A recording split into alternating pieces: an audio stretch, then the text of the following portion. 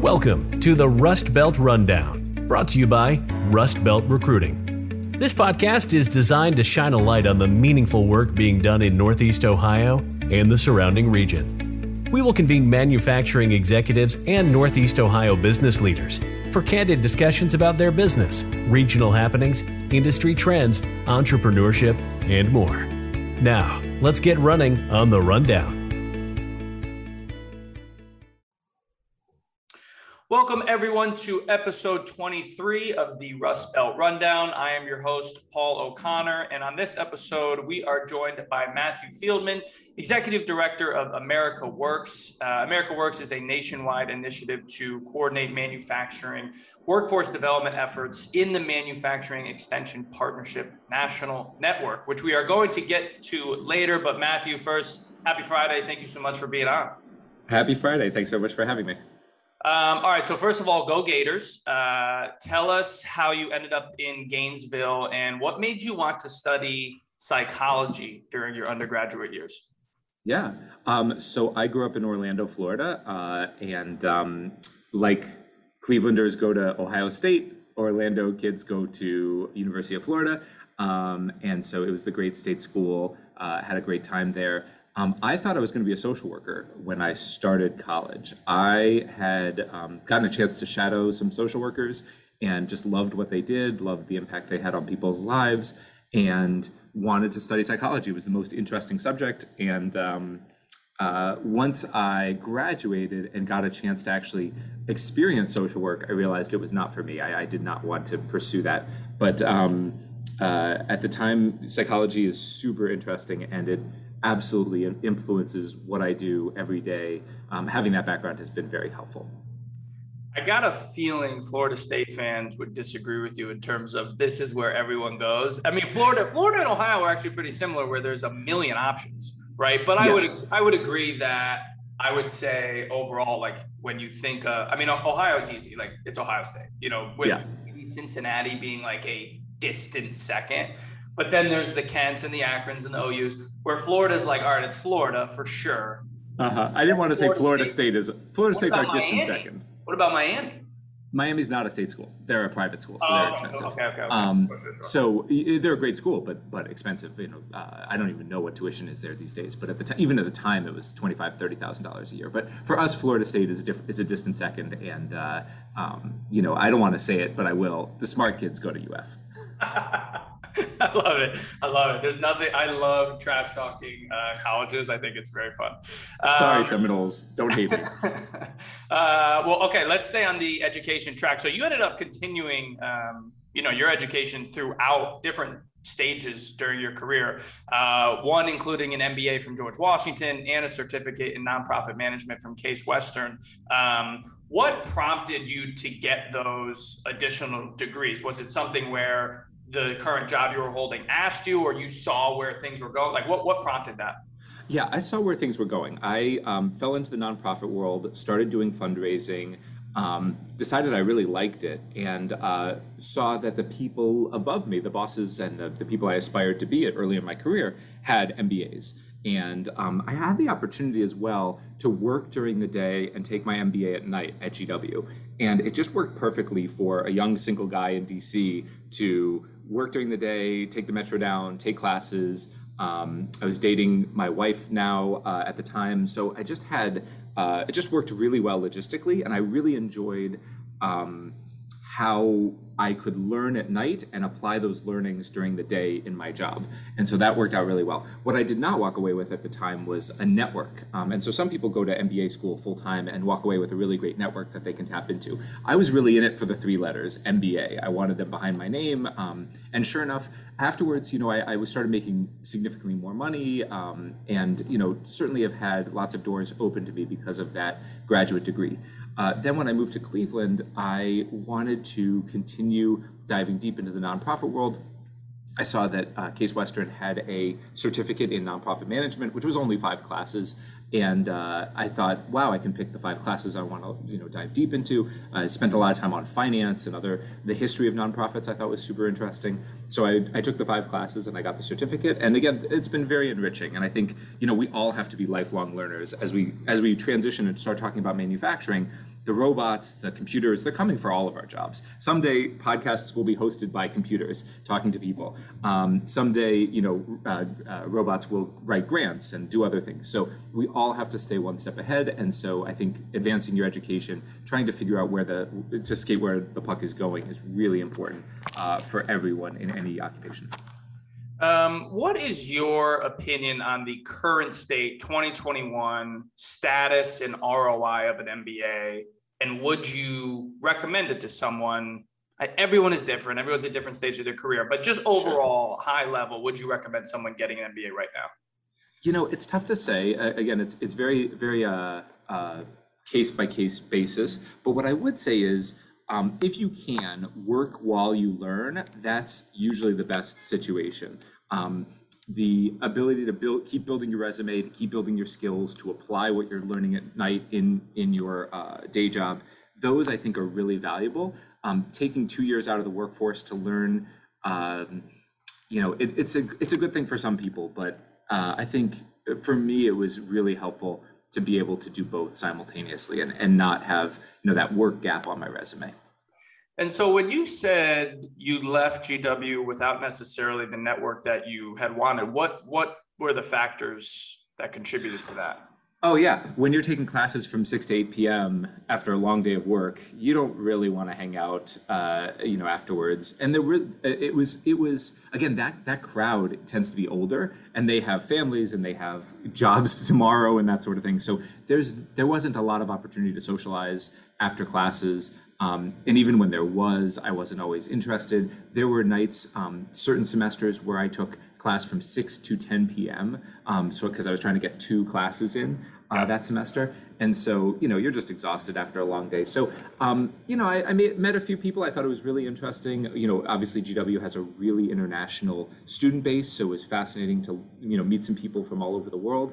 I found myself doing a lot of the editing because while everybody was amazing and cool people, not everybody spoke English as a first language. So I found myself, quickly kind of signing up to be the editor of other people's research and really discovered that I loved writing and I loved putting together the research into a coherent story that a professor would enjoy reading. And so, definitely I got a chance to brush up on that skill set. But again, the MBA, obviously it's been almost 20 years now. So the degree has changed a lot. I just think there's a lot more specialization these days in master's programs. So if you know what you want to do, definitely look to specialize. The MBA is a great all-purpose degree because I didn't know whether I was going to stay in nonprofits or move into business. And in fact, I've done both since then, and it's been helpful. But if you know you want to stay in a certain career, there's now masters in philanthropy, there's masters in organizational behavior. So you can really go after exactly what you want these days. Yeah, good transition. So you've generally worked in nonprofit settings, save for a short stint with Fathom. Tell us about your experience in nonprofits and how that has helped you in your current role at America Works. Yeah, I had a really cool, diverse background of different nonprofits. I started in the Jewish community. I worked in international humanitarian aid.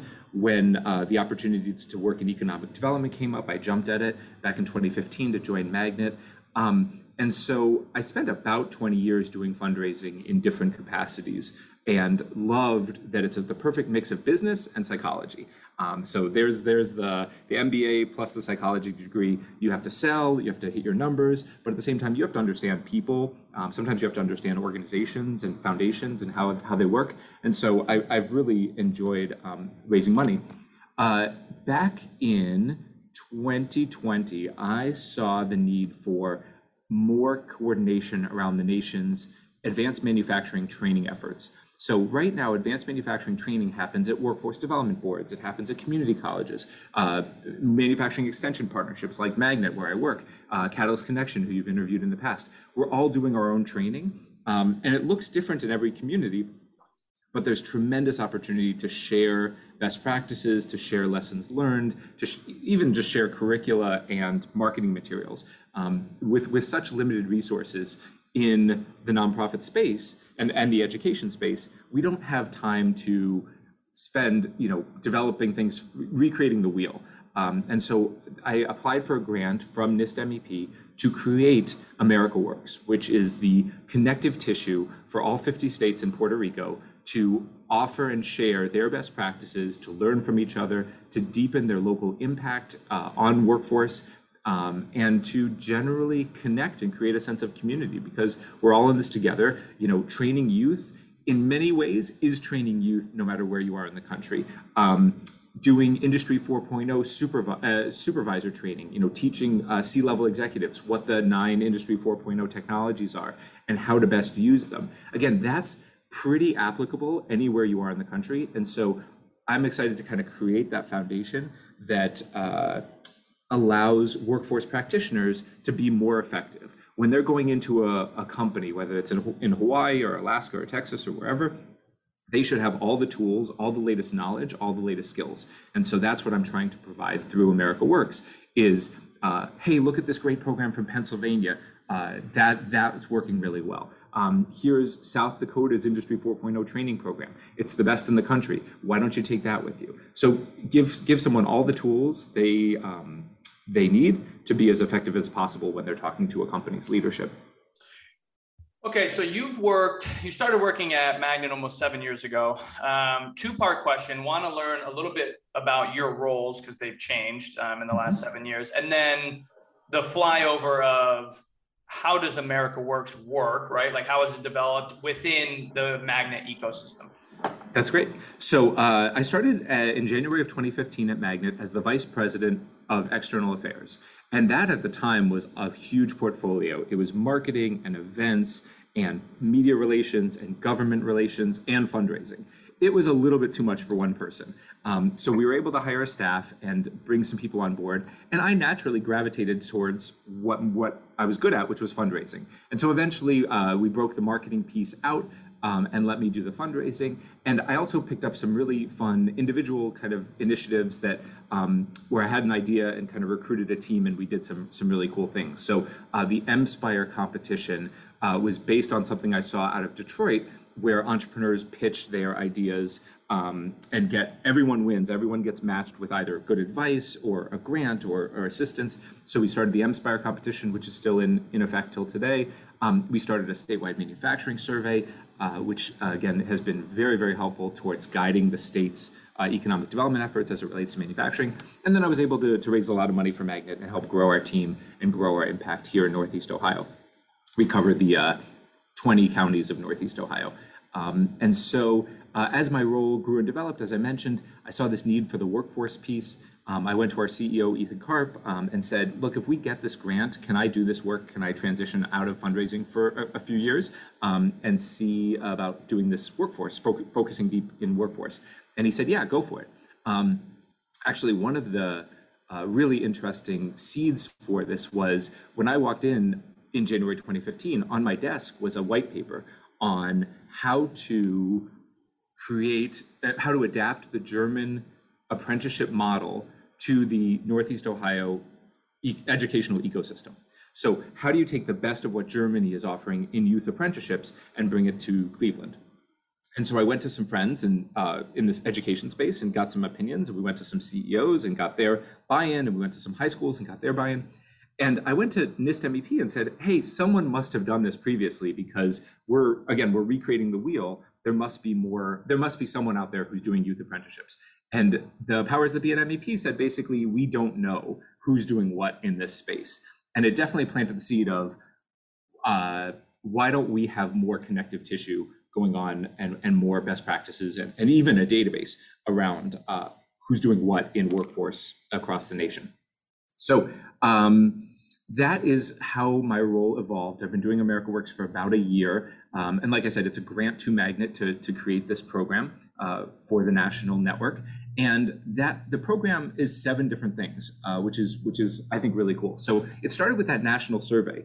Who's doing what currently, and where do MEPs want to go with their workforce efforts? Do they want to get into training reentry? Do they want to do more with people with special needs? Do they want to do more around Industry 4.0? So really getting all the data out of the MEPs for each state and region in our country. Then I turn that into a searchable database on MEP University. It's this really cool interactive database where you can click on the population and see who's doing what and get and who's willing to share the best practices in that area. So it's basically Google for workforce in the MEP system. You click, you get the person's contact info, you can reach out and say, hey, we're thinking about doing the same thing. Can you tell me about what you did? And basically save me time and effort and making mistakes in that area. Then we do bi-monthly best practice webinars, everything on leadership to partnering with different organizations to how do you fundraise better, just all the different best practices that are out there in our network. We have a lot in terms of annual conferences and getting people together. We also have discussion nodes where it's not a formal presentation. It's just people interested in a specific topic coming together and talking about it. So, for example, adult apprenticeships is a big area. There's a lot of money going into it. There's a lot of MEPs that are very active in it. So getting everyone together and saying, where are you and what do you want to share? Where do you want to go? Just allowing MEP professionals from around the country to connect and share together.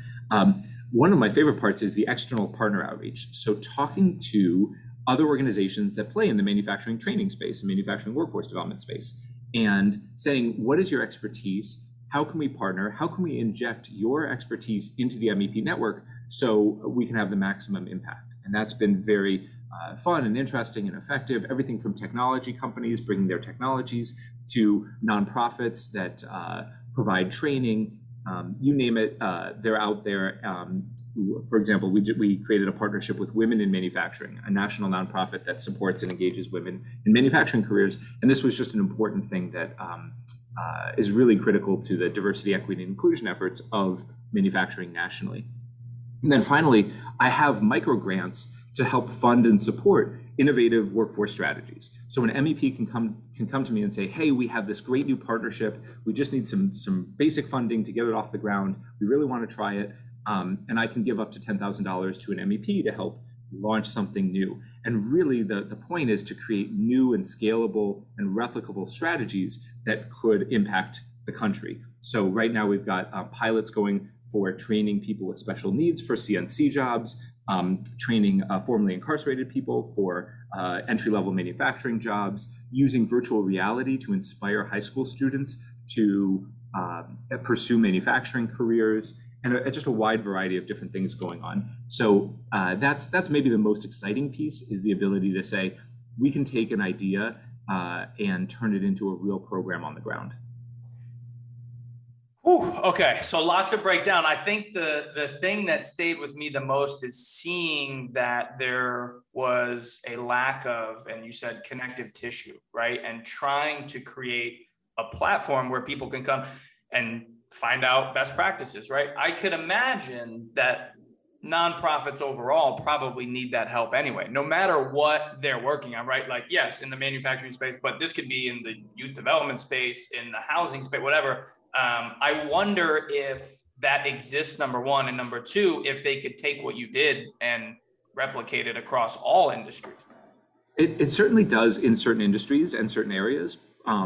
Community colleges have their own networks, universities have their own networks. So there's a lot of connective tissue. I just saw the vacuum within the MEP system, but I do think that manufacturing is really lucky and privileged to have a federally sponsored organization like the MEP network devoted to growing that particular industry. And I wonder if technology had something similar, if the culinary industry and restaurants had something similar, hospitality.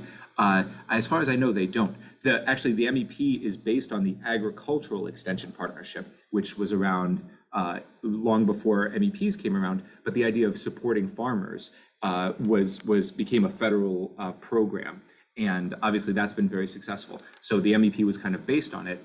But other industries have not yet had that kind of direct support, especially for the small and medium-sized companies in that industry, where a lot of the jobs are and a lot of the growth is. And so, manufacturing is very lucky to be in this space, and I'm very lucky to work in it. So you have served on the board of Edwin's, including being the founding board president. How did you get to know Brandon and become involved in his mission, which, he's been on the podcast and he's just doing amazing work? Brandon is absolutely amazing. And my friendship with him and the roller coaster that has been Edwin's has been amazing. So I met Brandon on a football field in the summer of 2010. We were on the same football team, and I just knew him as this lanky guy who could catch a pass. That was all I knew about him, and his name was Brandon. But then I bumped into him at La Albatross, where he was working, and we started talking. And I said, I am a fundraiser in nonprofits, and he shared with me his dream of creating a restaurant for formerly incarcerated people to learn careers in fine dining. And as he will share anytime, he was formerly incarcerated. A restaurant saved his life, gave him a fresh start, and he wanted to offer that same opportunity to others. And I thought that was a great idea. I love the idea of social enterprise, where fundraising and earned revenue go hand in hand, and you create a business that does good. And I just loved the idea. So we started a board. I became the founding board president. We raised about $400,000 over a 6-month period in 2013.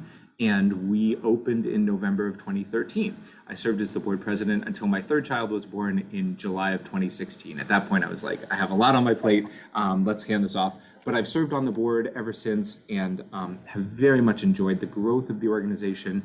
It's now multiple businesses, multiple housing opportunities for people. And it was my first real deep dive into what does a successful social enterprise look like. And I got really inspired, and I wanted to do more. And so it's definitely helped shape how I see the nonprofit industry and where things can go. And the potential for creating social enterprises is tremendous. So, perfect transition into another organization that you founded. So back in 2015, you founded an organization called Cleveland Codes, which is devoted to teaching low-income adults software development and tools. So how did this come about? What was the motivation to starting it? Absolutely. So at the time, between 2012 and 2014, I was working at Fathom, which is a digital marketing company. And my clients were businesses of all sizes, where we were doing pay-per-click and search engine optimization and email marketing. We did all sorts of digital marketing for our clients. But I kept losing business because my clients would come to me and say, we love what you're doing. Can you build our website? And I would have to say no. And I went to our HR person and said, can't we hire some more coders so that we can build websites? Because there's a lot of potential business out there for this. And she said, no, there are no coders in Cleveland. There are not enough. And the ones that are out there are charging enormous salaries, and we just can't do it. And I thought to myself, I've seen how you can train low-income adults for high skill, high wage careers from Edwin's. And I thought I'd seen the growth of the coding bootcamp movement nationally, and said, this is great. These 3-month, 4-month boot camps are doing really amazing work, but they run $15,000 to $20,000 per person for this 3-month education, which is obviously only accessible to people with money. And I thought, well, what if we could train people using that same boot camp method, but either the companies would pay it back, or maybe the government would pay for it. Someone would pay for this training, and then obviously we could make these careers more accessible and probably find some great talent out there. And that's exactly what happened. So I shopped the idea around, found some partners, and I always like to start with the end in mind. So the end was always that I would find a educational partner to teach this, because I'm not a coder. And the idea was, let's figure out who's going to own this, and how can we create a boot camp here in Cleveland for low-income adults to learn careers in technology.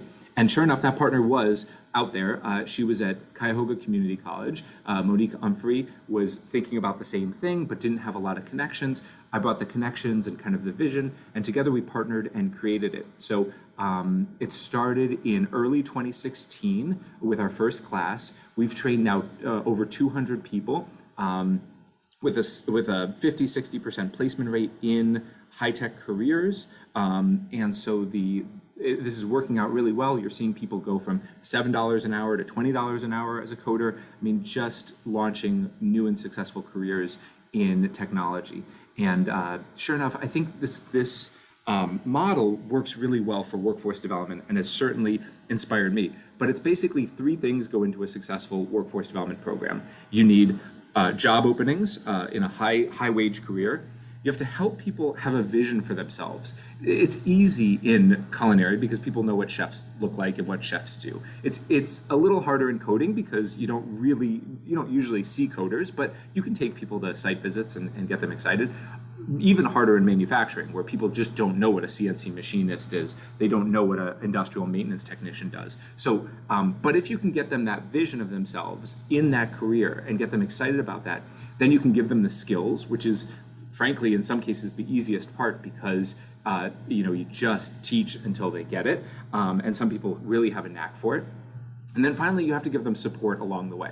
You have to take care of the needs that they have outside of the educational curriculum. So it's really interesting. The first thing we learned at Edwin's was our students were having a really tough time getting to and from the restaurant. They were not showing up.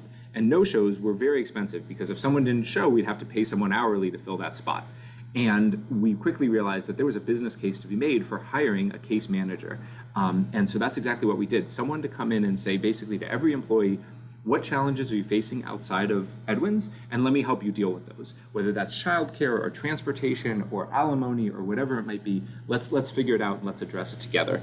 And our Heather has been amazing in terms of student retention at Edwin's, and we did that at Cleveland Codes, and we do that in magnet programs as well. But right off the bat, you have to very quickly identify what challenges the person has and help them address it. And then because of that support, because of those skills, because the person's bought in and sees themselves as a coder or CNC operator or whatever it is, you can create a really great recipe for success in these training programs. Now, do they have to have any background in coding, or they can just be fresh, want to learn? None whatsoever. They do have to pass an aptitude test. And that is simply to make sure that they have the right kind of mindset. And this is really important because if you're really gregarious, if you're really extroverted, chances are a coding career is going to be tougher for you. And so we do an aptitude test to get a sense of how do you think? Can you think in a linear fashion? Can you do some basic math problems? Those sort of things. So not everybody passes the aptitude test, and that's good. They can go find careers in other things. But the ones who do are often, they think in the right way. They have the right building blocks for a really strong career in technology. And so that aptitude test does a really good job of putting people on the right path and letting them know whether this is the right path for them or not. Okay, so this past year and a half or so has been a reckoning for a lot of people across the country within the social justice movements that we've seen, right? Tell us about your work with Rekindle, an organization that you co-founded, and it brings Cleveland's Black and Jewish communities together, right, to help accelerate social justice movement. So how did that come about, and kind of what is how does the program work? That's great. So it came about because I was bothered by something I saw in Cleveland as I was doing this work. So, growing up in Orlando, I grew up in a really nice, tight-knit Jewish community, came to Cleveland, which is also incredibly supportive, just an amazing Jewish community, and I've really loved it here. But what bothered me is when I was working on Edwin's, when I was working on Cleveland Codes, when I've been working here at Magnet, my Jewish friends don't know my Black friends. And in many cases, they're working on similar programs, but they're working in parallel. So I saw this during the elections with voter registration. I've seen this with criminal justice reform. I've seen all sorts of different efforts that are not, where the two communities are not working together. And that's partly because geographically they're separated, partly because we're fighting against hundreds of years of oppression and segregation and whatnot. And so I thought this isn't going to change unless we actively create a bridge between the two communities and actively create a platform for people to meet, connect, understand each other, and ideally take action together. And that's really the critical piece. Is I wanted to create that dialogue, but I really wanted to lead to partnerships and collaborations that didn't exist previously. So I was able to find, through my wife actually, a wonderful person named Charmaine Rice, and she is incredibly helpful. She's a trained DEI facilitator, and together we co-founded rekindle. And so the fellows, half Black, usually Christian, half white and Jewish, come together and talk about where we share values, where we share leadership skills, the attributes of our community, the strengths of our communities, and how we can partner moving forward. And so we graduated our first cohort back in June. Our second cohort will graduate in November, and we'll do 2 more cohorts in 2022. Then we'll reevaluate and see how it's going. But we think that if we can get 50, 60 people to go through this together and have this really transformative experience, we can actually create a cohort of leaders that really does come together, collaborates, and really advances social justice here in Cleveland, and ideally creates a national model that other communities could use as well. And this is based on the idea, the name Rekindle comes from the idea that in the 60s, the Jewish community was very active in the civil rights movement. And you can point to a lot of different leaders who really sacrificed a lot and put themselves on the line to advance the cause of civil rights. And that fight is not over. I think many young white kids are taught that we've succeeded. Civil rights is here. We've done our part. As a Jewish young adult, I was taught we did our part and we're good. We can wash our hands and move on to the next thing.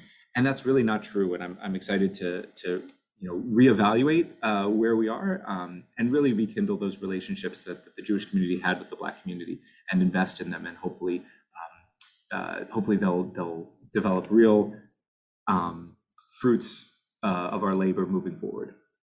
I mean, you mentioned 2 things that are super important: dialogue and then action. I mean, dialogue's half the battle, right? Especially in a time where we've never been more divided and people can't even have conversations about things that they disagree with. So that's super important. And I guess my question would be, with the action, was it do you have specific things that you're like, is it voting rights? Is it what are the different action plans that you guys are working on?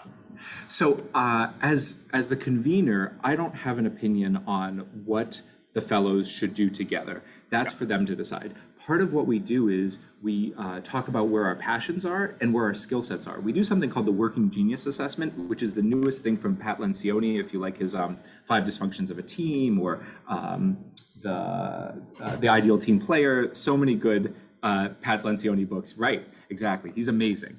And so his latest thing is the Working Genius Assessment, which I absolutely love. So all the fellows take it, and it allows them to create a team based on everyone's strengths. And so that's what we're working on, creating these action teams. And they'll tell me where their passions are, and we'll match make based on that. So what we've seen actually is some social gatherings, because people just want to create more social bonds. I'm hoping, as well, we take on bigger issues as well. But that's for them to decide. And I'm looking forward to them telling me, and ideally we can even connect different cohorts together. And so we're actually having a party at my house in November where the 2 different cohorts are going to come and mingle, and hopefully good things will come out of it. So everyone's at the table because they know action is required. It's one of the commitments of being a fellow, and I hope that they take it seriously and do good things as a result. Because I've been really fortunate to be in a situation where I could be a part of starting Edwin's, be a part of starting Cleveland Codes. I'd like other people to be put in that situation. I think I can do that for others, to create a platform for them to launch their own ventures. Love it. That's awesome. All right. Well, Matthew, this was great. We'll get you out of here on this one. The running joke on this podcast is sometimes this is the hardest question we actually answer. But favorite dining spots in the greater Cleveland area? Can be sit down, can be takeout, can be a new COVID favorite, whatever you want. Oh, excellent. Well, when I'm not at Edwin's, and I gotta say, the right in front of the fireplace at Edwin's is my favorite spot in Cleveland on a winter night with a glass of wine and a dessert and my wife, and we're very happy there. But on the west side, Root Cafe, whenever I can make it over there, I absolutely love it. On the east side, really any of the Indian places make me happy. And so you name it, I'm there. And also Melt, when I can work out and actually justify eating a 2,500 calorie meal. I love Melt, and it definitely, just drizzle cheese on something and I'm happy. So those are my spots. I think that's the most of us, right? Drizzle cheese and we'll make it work. Where can everybody find you, learn more about you, whether it's LinkedIn or social or the website, all that good stuff? All of that is good. Matthew Fieldman on LinkedIn, mattfieldman@gmail.com if you want to send me an email, rekindlefellowship.org if you want to learn about Rekindle, clevelandcodes.org if you want to learn about Cleveland Codes, edwinsrestaurant.org if you want to learn about Edwin's, manufacturingsuccess.org if you want to learn about Magnet. America Works has a page. It's actually an intranet page, so it's tough to find. But any one of those will be really good. And people should absolutely reach out to me. Let me know what you're interested in, and I love to offer advice and guidance and connections and whatever I can do to help. Awesome. Well, Matt, thank you so much again for coming on the podcast. Enjoy lunch with Taylor and the weekend, and we'll talk with you soon. Thank you, Paul. Much appreciated. Thanks for tuning into this episode of the Rust Belt Rundown. Make sure you check us out at rustbeltrecruiting.com. The Rust Belt Rundown is available wherever you listen to your podcasts. Make sure to hit that subscribe button and click on 5 stars if you enjoyed this episode. See you next time.